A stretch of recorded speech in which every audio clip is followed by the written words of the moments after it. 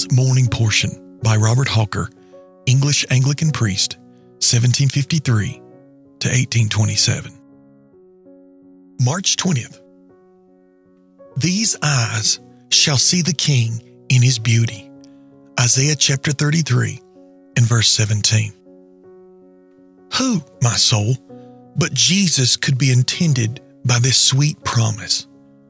And who is beautiful and lovely in thine eyes but him? There was no beauty in him while thou wert in a state of unrenewed nature that thou shouldest desire him. Neither can any man truly love him until that a soul is made light in the Lord. Is Jesus then lovely to thee?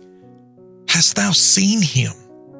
Dost thou now know him, love him, behold him, as altogether fair and the chiefest among 10,000? Then surely this promise hath been and is continually fulfilled in thy experience. Hast thou so seen him as to be in love with him, and to have all thine affections drawn forth towards him? Hast thou, my soul, so behold him as to admire him, and love him above all, and so to love him as never to be satisfied without him? Moreover, hast thou seen this King in his beauty, in his fullness, riches, and suitableness to thee as a Savior? Surely, blessed Jesus, there are not only glorious, precious excellencies in thee and in thine own divine person which command the love and affection of every beholder as thou art in thyself, but there is a beauty indeed in thee, considered as thou art, held forth by our God and Father in all thy suitableness to thy people.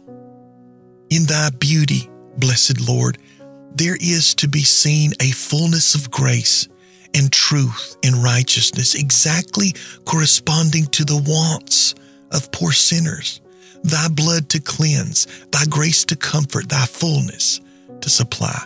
In thee there is everything we can want: life, light, joy, pardon, mercy, peace, happiness here, glory hereafter. And do I not see thee, thou King, in thy beauty indeed, when I behold thee as coming with all these for my supply? So that under the enjoyment of the whole, I feel constrained to cry out with one of old, quote, I will love thee, O Lord, my strength. The Lord is my strength and my song, and he has become my salvation, end quote. Neither is this all.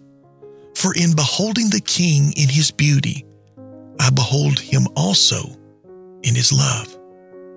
Yes, blessed Lord, thou art indeed most beautiful and lovely, for thou hast so loved poor sinners as to give thyself for them. In the conscious sense that our love to thee did not first begin, but thine to us was the first cause for exciting ours. In the shedding forth of that love in our hearts by thy blessed Spirit, first prompted our minds to look unto thee, makes thee lovely indeed. And now, Lord, every day's view of thee increaseth that love, and brings home thy beauty more and more.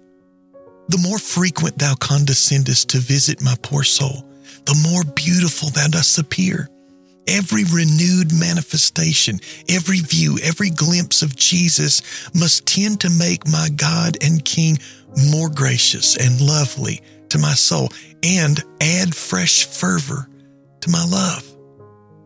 Come then, thou blessed, holy, lovely one, and ravish my spiritual senses with thy beauty, that I may daily get out of love with everything of created excellency, and my whole soul be filled only with the love of Jesus, until from seeing thee here below, through the mediums of ordinances and grace, I come to look upon thee, and live forever in thy presence in the full beams of thy glory, in thy throne above.